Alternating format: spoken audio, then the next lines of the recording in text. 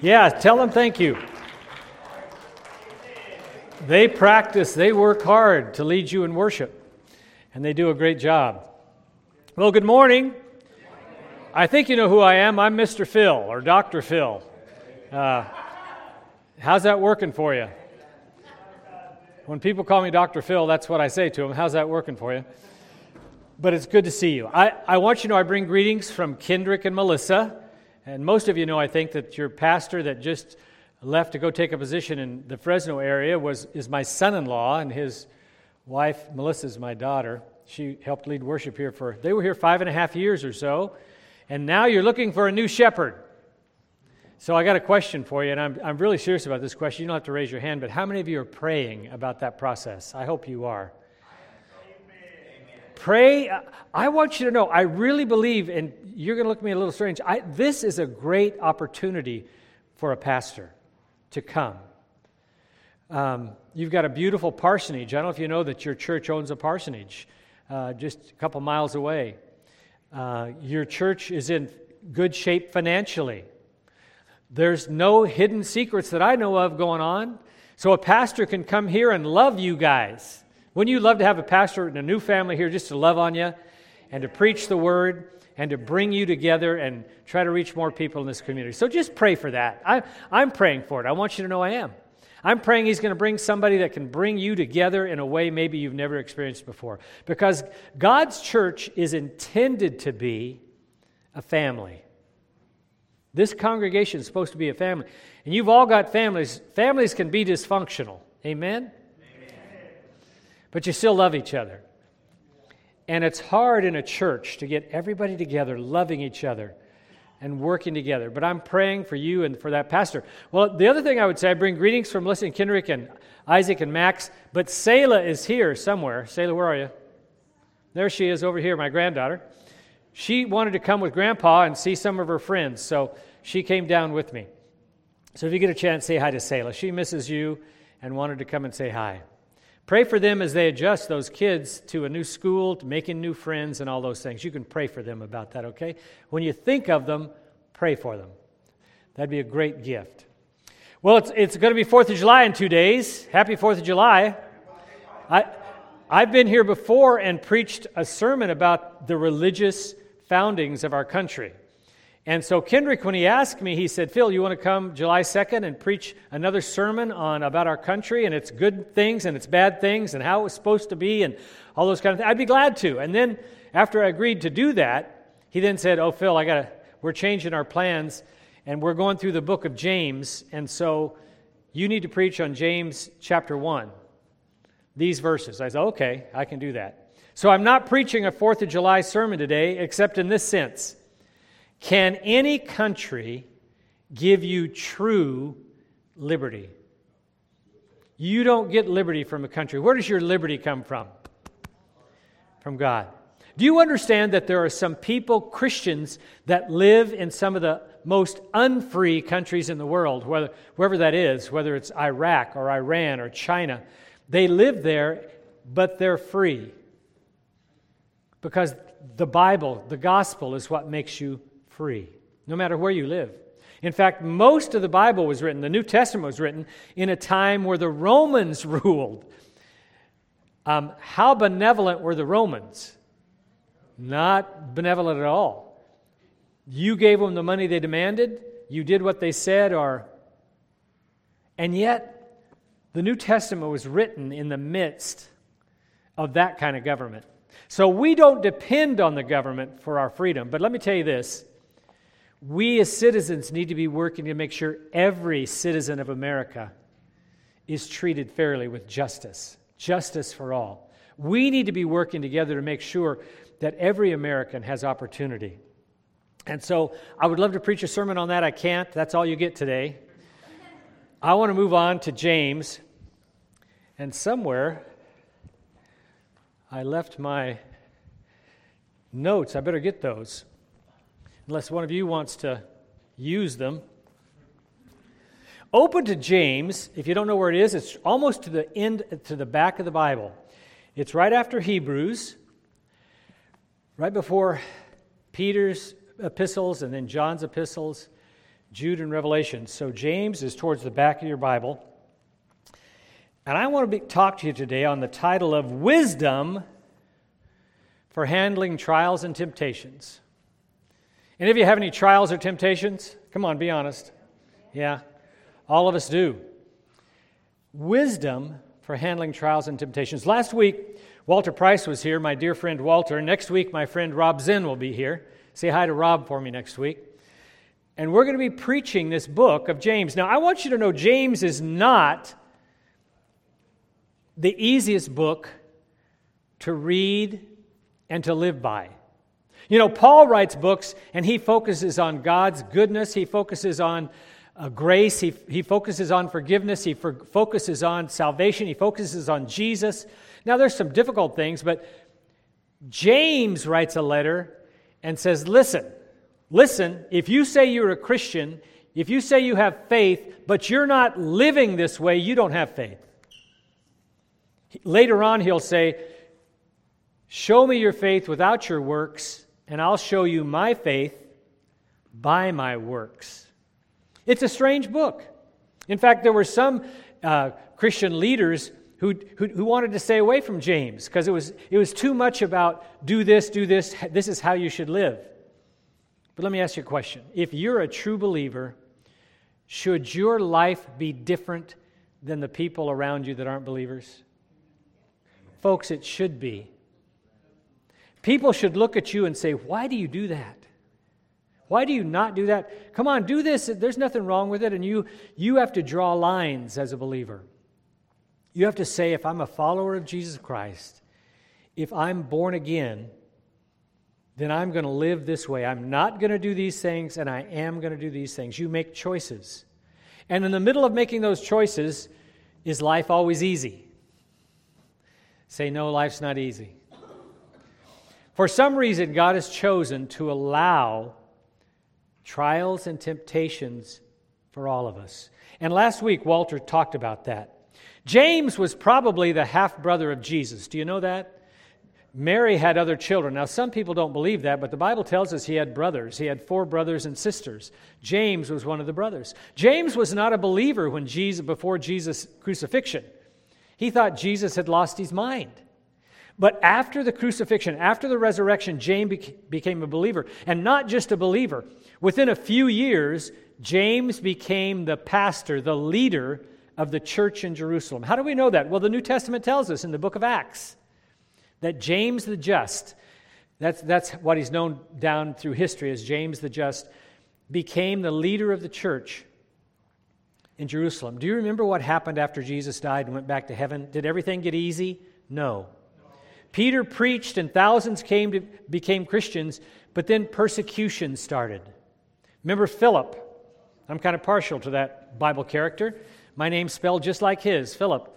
And Philip preached a mighty sermon to the Jewish non-believers, and what did they do to him? They stoned him to death because they accused him of blasphemy for saying that Jesus was the Son of God. And they actually killed him by stoning. And the Bible says right after that in Acts chapter 8 that a great persecution started. The Jewish nation, the Jewish non-believers who didn't believe in Jesus began to persecute, to put them in prison, to do terrible things to them. And remember, Saul, who would become Paul, was a part of that persecution process. He threw him into prison. He was there when they stoned Stephen, saying, yeah, good, Philip, yeah, good for you. Stone Stephen, that's good for you. And it was Stephen that was stoned, not Philip. And they stoned him, and the persecution started. And the Bible tells us in Acts 8 that the church, the believers in Jerusalem, were scattered. They lost their property, they lost their homes, they lost their jobs, and they had to flee from Jerusalem, and they were scattered. And this book starts, the leader of the church in Jerusalem, James, is writing a letter to that scattered church. What would you write? If you had to write a letter to all the believers that had been scattered, they had lost their jobs, some had lost their lives, some of them were in prison, they were suffering terribly, what would you say to them? Well, this could well be the very first book of the New Testament that was written. We don't know exactly when it was written, but between 40 and 50 A.D. So Jesus died in about 33 AD. So within 7 to 15 years, James wrote this letter to all those Christians who had used to be in Jerusalem, then they were now scattered. And he wanted them to understand some things. Why did they need to understand some things? Well, if you've read the book of Acts and you know about the early church, there was confusion. The church was the Jewish people were trying to understand how much of the Old Testament and all the laws here in the Old Testament should we still obey? What about circumcision? What about sacrifices? What about all these things? Should we still do all those things? And there were some Jewish believers, they became Christians, but they would tell the Gentiles, that's people who weren't Jews, you've got to be circumcised. You've got to follow all the laws in the Old Testament. And everybody was confused, and so they held a big council in Jerusalem. All the disciples were there. Paul and Barnabas came and told what was happening on their missionary journeys, and the church in Jerusalem had to make a decision about, do we keep all these old laws or not? And it's interesting that in Acts chapter 15,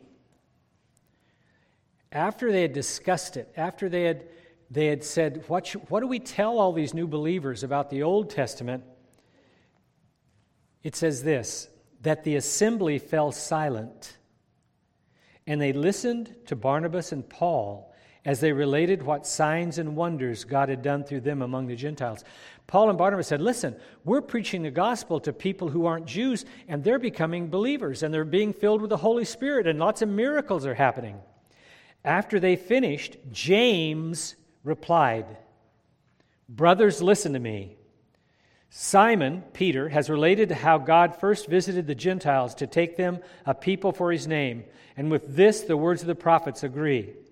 Therefore, it is my judgment. Now listen, this is James talking to the apostles, to Peter, to Paul, to Barnabas. James is telling all those great men of the New Testament what they should do. James, it's my judgment that we should not trouble those Gentiles who turn to God, but we should write to them to abstain from things polluted by idols, to abstain from sexual immorality, and from what has been strangled, and from blood. And so they wrote a letter. The church voted to approve it. It's in the next verses. And they sent the letter out to all the new believers that weren't Jews. And they said this, you don't become a Christian by obeying the laws. You become a Christian by faith in Jesus Christ. Right? But there are some things you shouldn't do. You shouldn't be involved in sexual immorality. You shouldn't be involved with idols. And you shouldn't be eating foods that are unhealthy, that still have blood in them. You know, they didn't drain the blood some of the times. And so they gave him a few instructions. Now, let me ask you this. If you got that letter from James and the church that said, okay, just believe in Jesus and don't worry about all the Old Testament, you might begin to think that you could do whatever you want otherwise. Are you with me? And so you might say, well, James, they didn't tell us we couldn't do this and we couldn't do that. They didn't tell us how to do this, how to do that. And so I think there was confusion still among all the Christians. And James wrote this letter to let them know, you're not saved by what you do, by your works. But if you're a true believer, this is how you're going to act. Are you with me? And so what's amazing to me is, now remember, James wrote this book before Paul wrote his letters. He wrote this book before Peter wrote, before John wrote. There may have been a gospel or two written by this time, not sure. But scholars believe this could be the very first book written to Christians that's a part of our New Testament. And James wants to make sure that people know that you come to Christ by faith, but if you have genuine faith, your life's going to be different. You understand? It's not the works that save you, but when you're saved, you're going to change. Have you ever known somebody that got saved and really changed after they became a believer? Man, I have. I have. I knew one, Jerry Graham. Jerry Graham was a convict.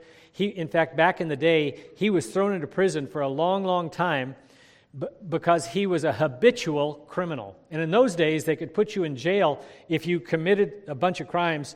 they could put you in jail for a long time as a habitual criminal. But in jail, Jerry Graham found Jesus. And he went from a hardened criminal to a man that loved God and loved people. And God got him out of prison. And he began to minister to people in prison. He started a ministry called Match 2. And he would find Christians like you to go to the prisons and match you up with an inmate. And you would write and talk and encourage them in their faith.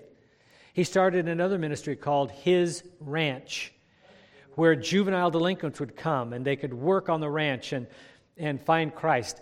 God changed Jerry Graham from a hardened criminal to a soft-hearted, loving man. Amen. Has He changed you? Well, these people had been changed by the gospel, but they still needed some help in learning how to live as Christians. They didn't have any of these New Testament books. They were just doing it all by word of mouth. And so James wanted to write down instructions for the church at large. Now, Walter last week talked about you as this book begins. He says, James, a servant of God and of the Lord Jesus Christ, to the 12 tribes that have been dispersed. Greetings. And then he said this, count it all joy, my brothers, when you meet trials of various kinds. Do you count it joy when trials come? Oh man, I'm short of money. I got to find money to pay these bills. That's so much fun. It's such joy. Oh man, my boss, he's on my back all the time. But it's a joy. Oh no, I've got health problems. Isn't that fun? It's a joy. We got some gentlemen back here that are blind. Do you count that all joy, gentlemen? Even though you're blind, that God can still work in your life, right? Yeah. Amen. He said, count it all joy. What's joy? Do you have a definition for joy? What is joy? I think joy is an inner peace and contentment no matter what's going on around you. It's not this bubbly feeling of excitement. That's not what we're talking about. Do you think Jesus on the cross had a bubbly sense of excitement as he was hanging there? But the Bible says, for the joy that was set before him, he endured the cross. Are you with me? Do you understand that if you have the Holy Spirit in your life, no matter what's going on around you, you can be at peace? You can have contentment as you learn to trust God. So it's an inner peace. It's an assurance that God is in control. He said, count it all joy when you fall into various trials, knowing that the testing of your faith produces steadfastness or endurance. How does a athlete, how does a weightlifter get stronger? He puts bigger weights on there and he has to learn to push them up. And over time, those muscles get bigger. How does a runner get faster? They have to strain, they have to hurt, the muscles hurt, but as they practice, they get stronger. And spiritual muscles are like that. The spiritual muscle of faith gets stronger as it's tested, as it has to resist, it has to endure trials and temptations. Now, we're going to talk a little more about it. God allows those things in your life, and when you respond properly, you grow in your faith. He said, and let steadfastness have its full effect, that you may be perfect and complete, lacking nothing. What James is saying is, as you endure trials and temptations and you respond properly, you grow. I've told you before, but I wish I had a pair of glasses. You know, these glasses help me see you better physically. I want a pair of glasses that help me see you spiritually. What do you think? I could look around and see your spiritual being. You know, if you could put on a pair of spiritual glasses and you could see a person's spiritual health. Some of the big guys that walk around like this, if you put the spiritual glasses on, would be... And some of the little old ladies that walk around like this with spiritual glasses, they would be the buff ones. Are you with me? You get the picture? See, what what James is saying is, in the spiritual realm, those trials and temptations, as you learn to respond to them correctly, the godly way, you grow stronger spiritually. Without that testing, you won't gain strength. And if you respond incorrectly, you don't go stronger, you grow weaker spiritually, right? Now, so last week Walter talked about that, and he did a great job of reminding us as Christians that we're to remain joyful during trials. And he talked about 7 things about those trials. They're inevitable. Folks, trials are going to come. You either have been in a trial, you're in a trial, or you're going to go into a trial. They're there for all of us. They're inevitable. And they're various. I mean, there's all kinds of trials. I can't tell you what all of them will be, but you're going to have various trials. They're going to be unexpected. We don't get a letter in the mail that says, oh, Friday morning, your car's going to break down, or you're going to get sick, or we just don't do that. They're unexpected. But they're allowed by God to test our faith and produce perseverance and character. And Walter shared, I think, the most important truth he told you is, you don't decide to have joy when the trial starts. You decide to have joy when? Right now. Lord, when the trials come, I'm going to have joy. By that I mean I'm going to be content. I'm going to look to you. So Walter had a great sermon. Today, I've got 3 simple points. You'll see an outline that they handed out. We're going to talk about how. How do you handle trials? How do you do it? And James tells them, after he tells them they need to, he doesn't just leave them hanging. He tells them, okay, when trials come, here's how you should respond. Look at verse 5. So now remember, we're talking about how should you respond when trials come. If any of you lacks wisdom, let him ask God, who gives generously to all without reproach, and it will be given him.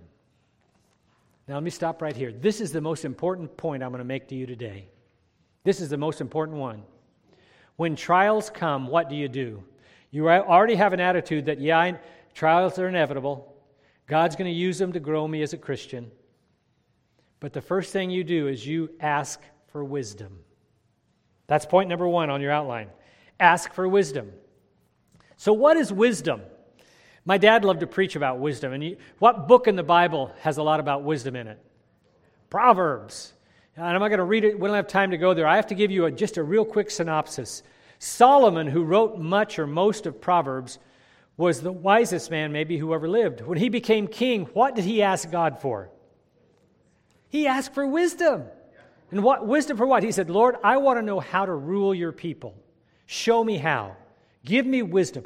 Wisdom is nothing more than knowing what to do and how and when to do it from God's perspective. Now listen to that. Wisdom is nothing more than knowing what to do and how and when to do it from God's perspective. Right? Wouldn't you love it if that every time you face a situation, maybe every morning, you got a letter from God. Phil, today, this is going to happen, and here's how you should respond. Somebody's going to get mad at you, and here's what you should do. And this is going to happen, you're going to get in a car accident, and here's how you should handle it. You're going to have this happen, and here's what you should do. I mean, if you got a letter from God every morning, would you follow his instructions? I want you to know, I would, and I think most of you would. But we don't get a written letter from God every morning. But we have the availability here in God's Word to know his principles, and then we can ask. Point number 1 is ask for wisdom. If you don't know what to do or how to respond, ask God to show you. You said, Phil, that seems trite. But seriously, when a trial comes your way, do you just stop and say, Lord, this is a mess. I don't know what to do. I need you to give me wisdom. That's all it is. I love the story of Jehoshaphat in the Old Testament. He was one of the kings of Judah, If you remember, a vast army attacked Judah. And so he's got an army, but it's not near as big as that army. And so he said, people, start praying. We're going to be destroyed. And he sought God and he said, Lord, we're humbling ourselves. We need your help. And the last thing he said is, Lord, we don't know what to do, but our eyes are on you. Repeat after me. Lord, we don't know what to do, but our eyes are on you. That's what I'm talking about.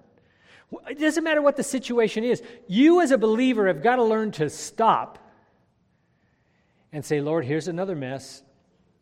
Here's another relationship broken. I don't know what to do about my kids. I don't know what to do about my husband or my wife. I don't know what to do about work. I don't know what to do about money. And you've got to stop and you've got to say, Lord, I don't know what to do, but my eyes are on you. Give me wisdom. Say that. Give me wisdom. Give me wisdom. Say it again. Give me wisdom. Give me wisdom. It's interesting that he says, give me wisdom. But look what he says next. Verse 6. But let him ask in faith with no doubting. For one who doubts is like a wave of the sea that is driven and tossed by the wind. Do you see the picture? You know what waves are like. You've been to the ocean. And when the wind's blowing and those big waves are crashing, you don't know what to expect next. There's no real exact symmetry to it. It's a crashing. And he said, if you don't have faith when you ask, you're like a wave that's just crashing around. You're not making any sense. You're not accomplishing anything. He said, when you ask in faith. Wow. Do you have that kind of faith? Do you believe that God is in control, that nothing happens to you that He doesn't know about, that He can give you the faith to get through anything? Do you believe that? Do you believe that? I don't know what kind of trials you're going through right now. Some of you are. You know, one of the worst trials, I think, would be losing a child. Losing a child. 45 years ago, on the day that Debbie and I went to the hospital for a pregnancy test for Debbie, and she found out she was pregnant with Melissa. Okay, the worship leader that was here, your former pastor's wife, my daughter. 45 years ago, we went to the hospital, Kaiser, and found out she's pregnant. We were so excited, our first child.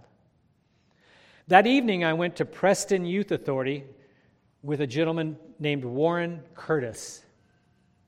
Warren was a dear friend, older than me, a deacon in our church, but we would go to Preston Youth Authority once a month and share the gospel with the young men that were there. Called it Confrontation. We were at Preston Youth Authority an hour from home, and Warren got a call. In fact, no cell phones then. They called over the prison or the Youth Authority phone, called him to the phone, and they told him, your son's been in an accident. So we went out, got in the car, and rushed, and I went with Warren Curtis to the same hospital that Debbie and I had been at that morning to find out we were going to have a child. And at that same hospital that evening, he found out his son had been killed in an accident by a drunk driver. Rick Curtis was 22 years old. He was a handsome, incredible young man, and that night, while we were at Preston, he and his younger brother Mike had gotten into his Jeep, and it was raining a little, and they were going to visit teenagers for the church. They're driving down the street, and a drunk driver turned, hit him on the side, and that Jeep rolled and crushed Rick, and he was killed instantly.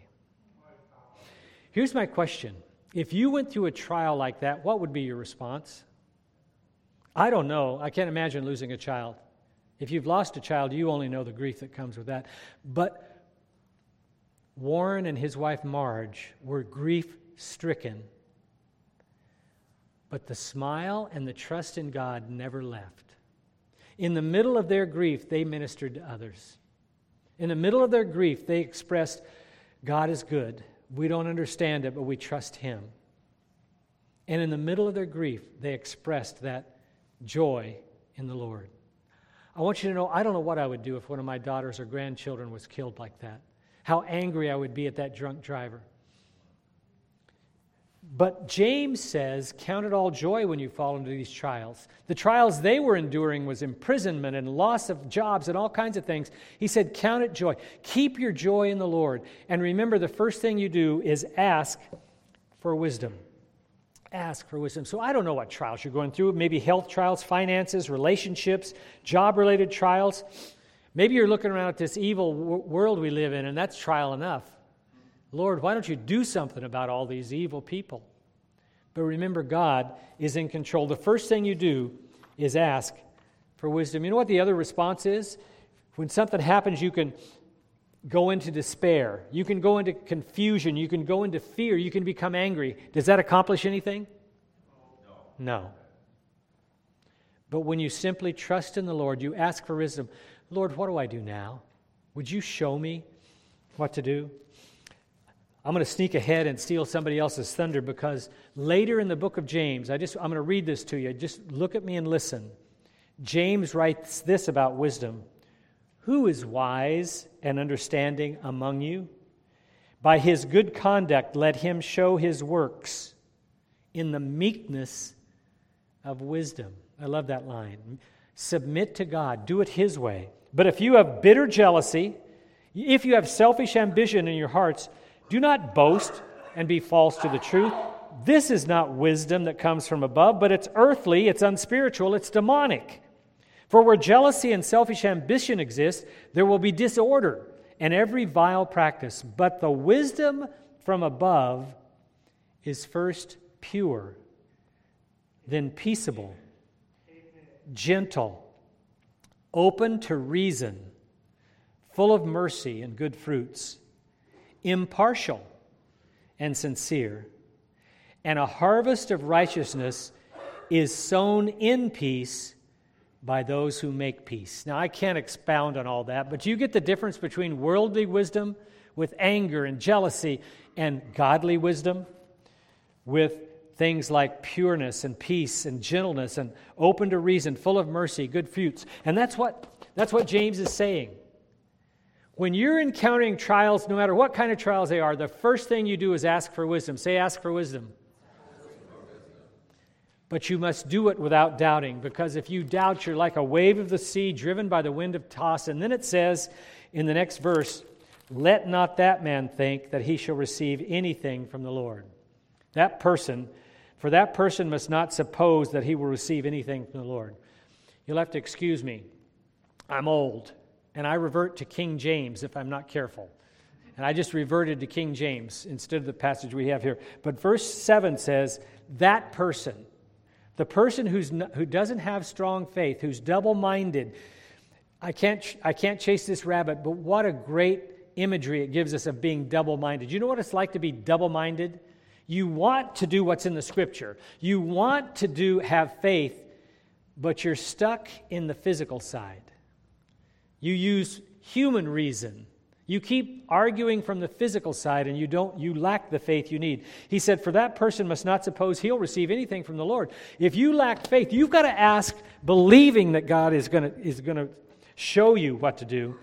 Verse 8, he is a double-minded man, unstable in all his ways. A double-minded man is unstable in all his ways. I've got a friend right now that's going through some terrible family issues. He and his wife are getting a divorce, and he's trying to decide what to do next. And he comes for godly counsel, and another friend of his and I give it to him, and he listens, and then he goes and does something else. And he's stuck trying to use worldly wisdom instead of godly wisdom. James said, when you're enduring trials, the first thing you do is ask for wisdom. And when you get that wisdom, you're going to handle things in a godly way. Look what he means next. Then he says this, let the lowly brother, verse 9, boast in his exaltation. Now, in the King James it says, let the brother of low degree rejoice in that he is exalted. What does that mean? And then verse 10, and the rich in his humiliation, because like a flower of the grass, he will pass away. What's he saying? Why does he go from talking about asking about wisdom? Now he's talking about the poor and the rich. You know what he's saying? Money is not going to help you. And whether you're poor or you're rich, you still need to handle it the same way. Sometimes in this world, we think money can fix everything. You know, we've got a government that thinks money, they just keep throwing more money at stuff and they think that's going to fix it. Does it work? Sometimes money will help, but it doesn't always fix it. And what James is saying is, listen, whether you're poor or you're rich, you've got the same access to God to ask for wisdom. And he said, and let the rich in his humiliation, because like the flower of the grass he will pass away. For the sun rises with its scorching heat and withers the grass, its flower falls and its beauty perishes, so also will the rich man fade away in the midst of his pursuits. You know, the Bible uses this illustration of a grass withering in the heat. I was up in the mountains this week camping.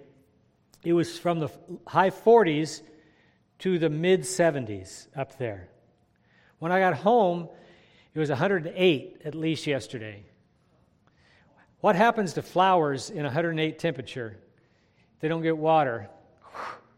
I came home to my garden, which hadn't been watered in 5 days, and it was... And he's saying, we look at rich people as if they've got all the answers in their money. And he said, don't exalt in that. Because like the flower of the grass, that rich person's going to fade away. And the poor in God's realm are exalted. We have the same access to God. We all have to ask for wisdom. There are no shortcuts. We ask for wisdom. And the rich and the poor alike have to seek God the same way. Now, point number 2. First thing is ask for wisdom. Say, ask for wisdom. Point number 2, remain steadfast. Look what he says. First you ask for wisdom, then you remain steadfast. Verse 12. Blessed is the man who remains steadfast under trial. For when he has stood the test, he will receive the crown of life, which God has promised to those who love him. Now, the word for man here is a neutral word. It's man or woman. It's in the Greek, it's a neutral word. So, blessed is the man or woman who remains steadfast under trial. What he's saying is, all of us are going to have trials. They're going to come unexpectedly, all kinds of types. We'll never know what's going to happen. We don't blame God for it. We ask for wisdom of how to handle it. And then we remain steadfast. Does God always give you a total answer and fix every problem as soon as you pray? No. Maybe he does for you. He doesn't for me. Sometimes I just have to say, okay, God, I'm going to do what I can, and I'm just going to wait and trust in you. Remain steadfast. And then he says, for when he has stood the test, he will receive the crown of life. Now, if you know anything about the New Testament, in Revelation chapter 2, there's a letter written to the churches, the 7 churches. And in one of those churches, the church in Smyrna, he says this, do not fear what you are about to suffer. Behold, the devil is about to throw some of you into prison, that you may be tested. And for 10 days you will have tribulation. Be faithful unto death, and I will give you the crown of life. Wow. Do you understand that we as Christians on this earth may be called to be faithful unto death? We're too used in America to movies where the good guy always wins and bad things don't happen to good people. But is that the way life is? No, the good guys don't always win on this earth, and bad things do happen to good people. And the Bible tells us God doesn't take us out of these trials, but he helps us go through the trials. Do you believe that? I hope you do. Ask for wisdom. Endure. Remain steadfast. James compares enduring trials as a test which will be rewarded with a crown of life. We don't earn the crown of life. The crown of life is eternity with God, with Jesus Christ. It's eternal life. And the Bible says that we will receive a crown. You know, as a kid, I played Little League and baseball all up through college a couple years. And I got some trophies. I wrestled and I got some trophies. Where are those trophies now? How many of you have gotten a trophy in life? Yeah, you got a trophy for doing something, maybe bowling or something. How important are those trophies today? We work so hard for those trophies. We put ourselves through practice. We endure. And then they end up on a shelf. They end up in the garbage can. In fact, Melissa got a lot of trophies. She played basketball and volleyball and all kinds of things, but she was moving one time, and I had all her trophies in a box. I said, Melissa, what do you want me to do with these? Dad, throw them away.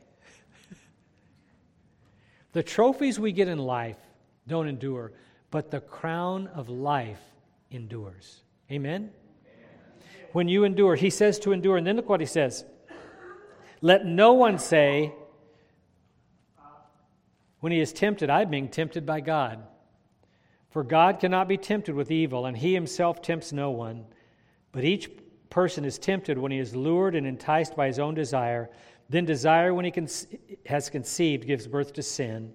And sin, when it is fully grown, brings forth death. Some people were saying, well, God's tempting me.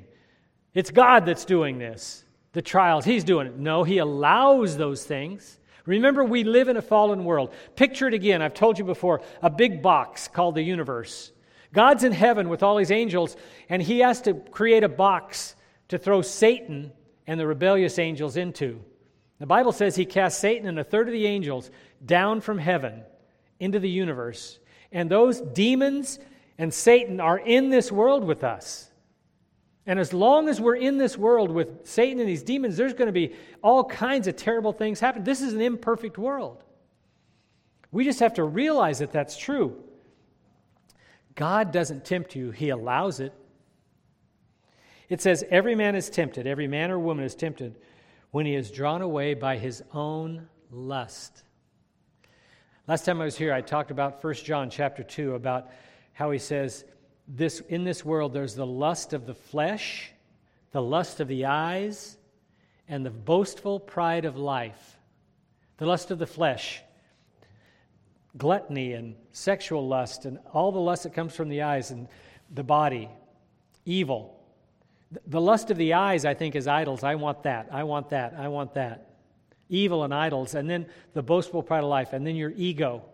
All of us have to deal with the evil that our flesh wants, the idols, we don't own it, it owns us, and our ego. Evil, idols, ego. Our flesh is tempting us all the time, and we have to realize that. I went fishing this week. I didn't do very good. Any fishermen here? How do you catch a fish? You try to find something that fish, it can be a fake food, but that fish is lusting after food. And if you throw it out there and that fish gets it, what happens? What he's saying here is we're being tested that way all the time. Our flesh, that bait's been thrown out there, and Satan wants to hook us. And we have to learn to recognize what's bait and what's real spiritual food. And that takes spiritual sight. You need that other pair of glasses to see. He said, every man is tempted when he is drawn away of his own lust and enticed. Then when lust hath conceived, it bringeth forth sin. Is temptation wrong? No, everyone's tempted. Being tempted is not a sin. What's a sin? Giving in to the temptation.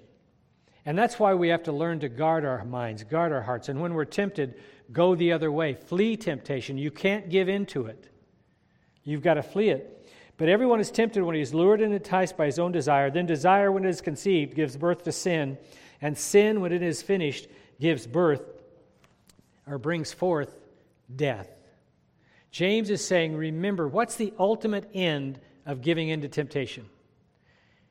Death, spiritual death. Spiritual death eternally, but do you know in this life when you give into sin, what happens? When you keep giving into sin, whatever the temptation is, does it help you become a better person? No, it'll take you over. Even in this life, giving into temptation leads to death. You don't have a full and abundant life. So the first thing you do is ask for wisdom when you're involved in trials and temptations. The second thing you do is remain steadfast. And the third thing, look at the next verse. Do not be deceived, my beloved brothers. Verse 16. For every good gift and every perfect gift is from above, coming down from the Father of lights, with whom there is no variation or shadow due to change. Of his own will he brought us forth by the word of truth, that we should be a kind of first fruits of his creatures. Every good gift and every perfect gift comes from above. What's that saying? God's the source of every good thing. Any good thing in this world, you see something beautiful, thank God for it. Every relationship, every friend, every family member, thank God for them. Every good thing that happens to you, thank God for it.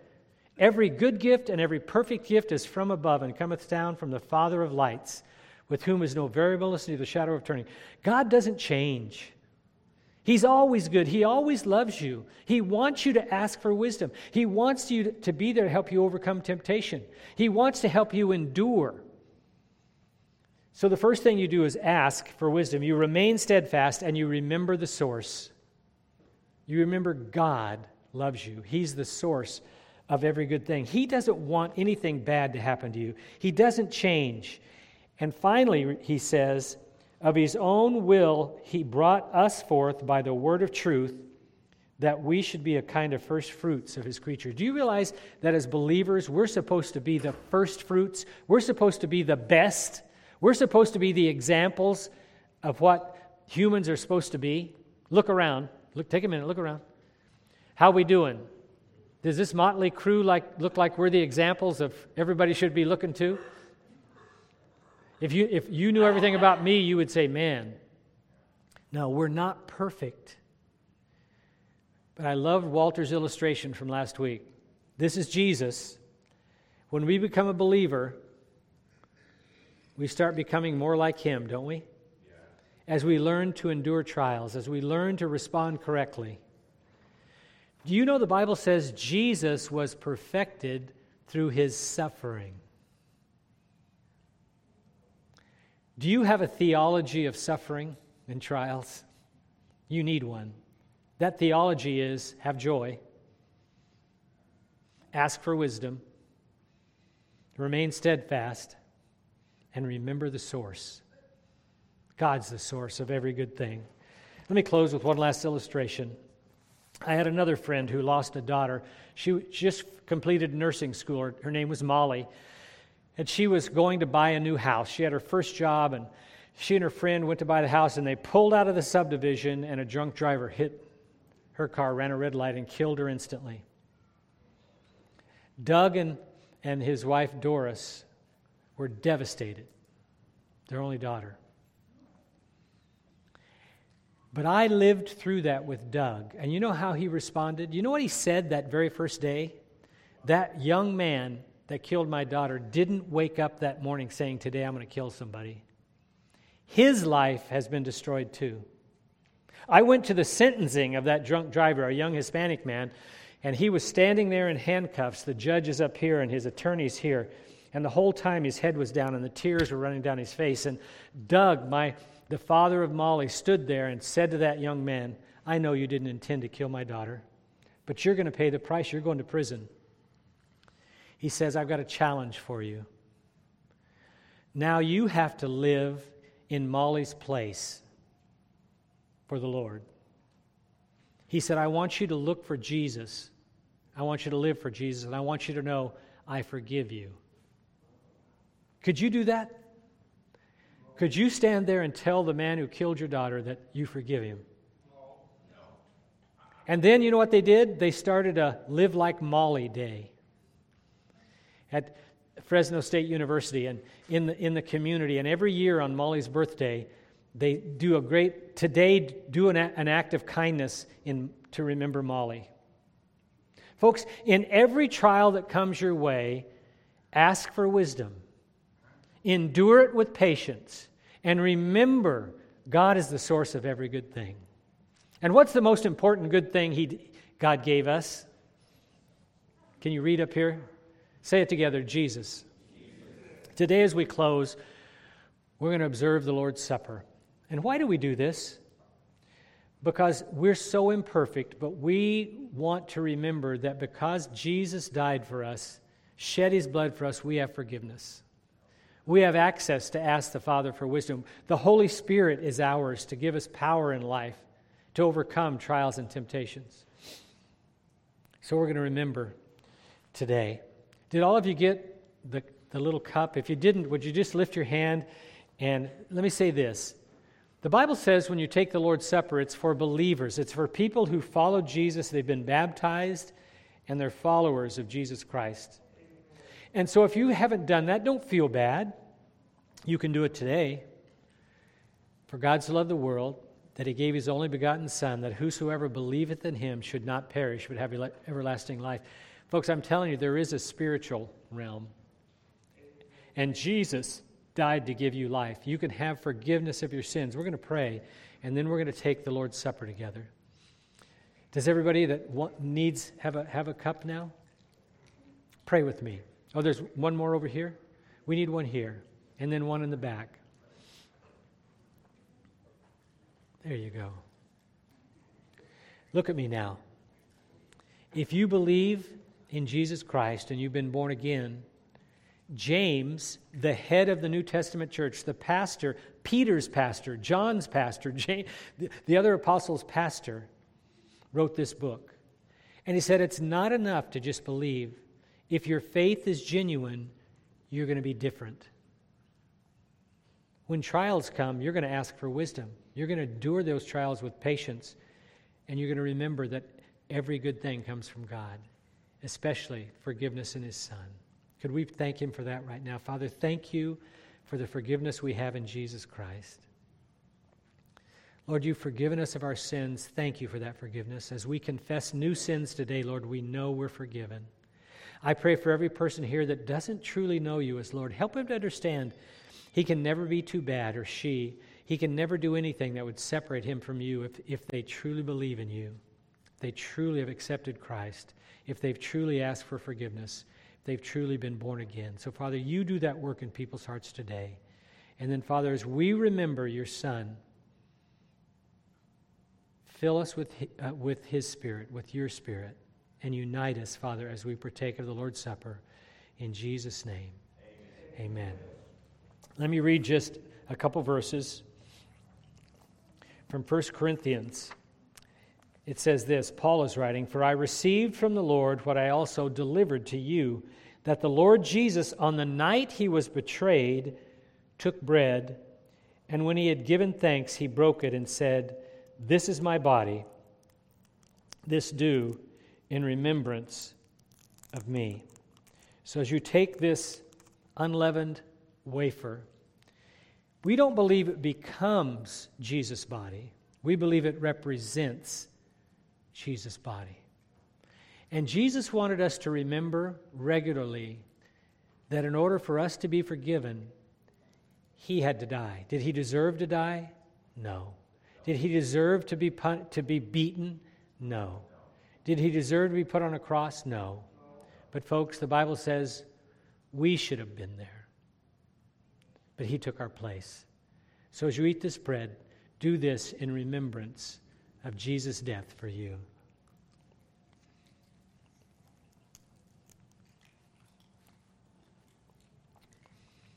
And then Paul wrote this, "In the same way, he also took the cup after supper, saying, 'This cup is the new covenant in my blood. Do this as often as you drink it in remembrance of me. For as often as you drink this bread, or eat this bread and drink the cup, you proclaim the Lord's death until he comes.'" Jesus' blood was shed for us. Now, in our culture today, it's not popular to say Jesus' blood, his death, was what brings us forgiveness. But popular or not, it's what the Bible teaches. And if you've experienced that forgiveness, I still remember the night that I prayed the first time and said, "Lord, forgive me because of Jesus' shed blood." It was like a weight came off of me of guilt. That's what his blood has done for us. So as you drink this, remember his shed blood. Would you do that? Let's drink together.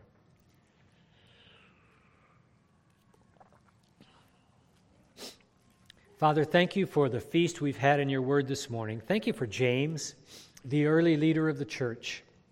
Father, thank you for his words, reminding early Christians that the suffering and temptations, the trials and temptations they went through weren't wasted. They weren't terrible things, but they were things that you used to make them more like Jesus. Lord, may we have the same attitude today. As we face trials and temptations, may we do it with joy, a joy that we've already decided to have before the trials come. Father, may we ask for wisdom. Father, may we endure with patience. And Father, may we always remember that every good thing comes from you. So as we close this morning, Father, I pray that as we go from this place, we would go as people of faith, not simply believing in our heads, but, Father, living with our lives, living differently because we've been saved. We're children of yours. In Jesus' name.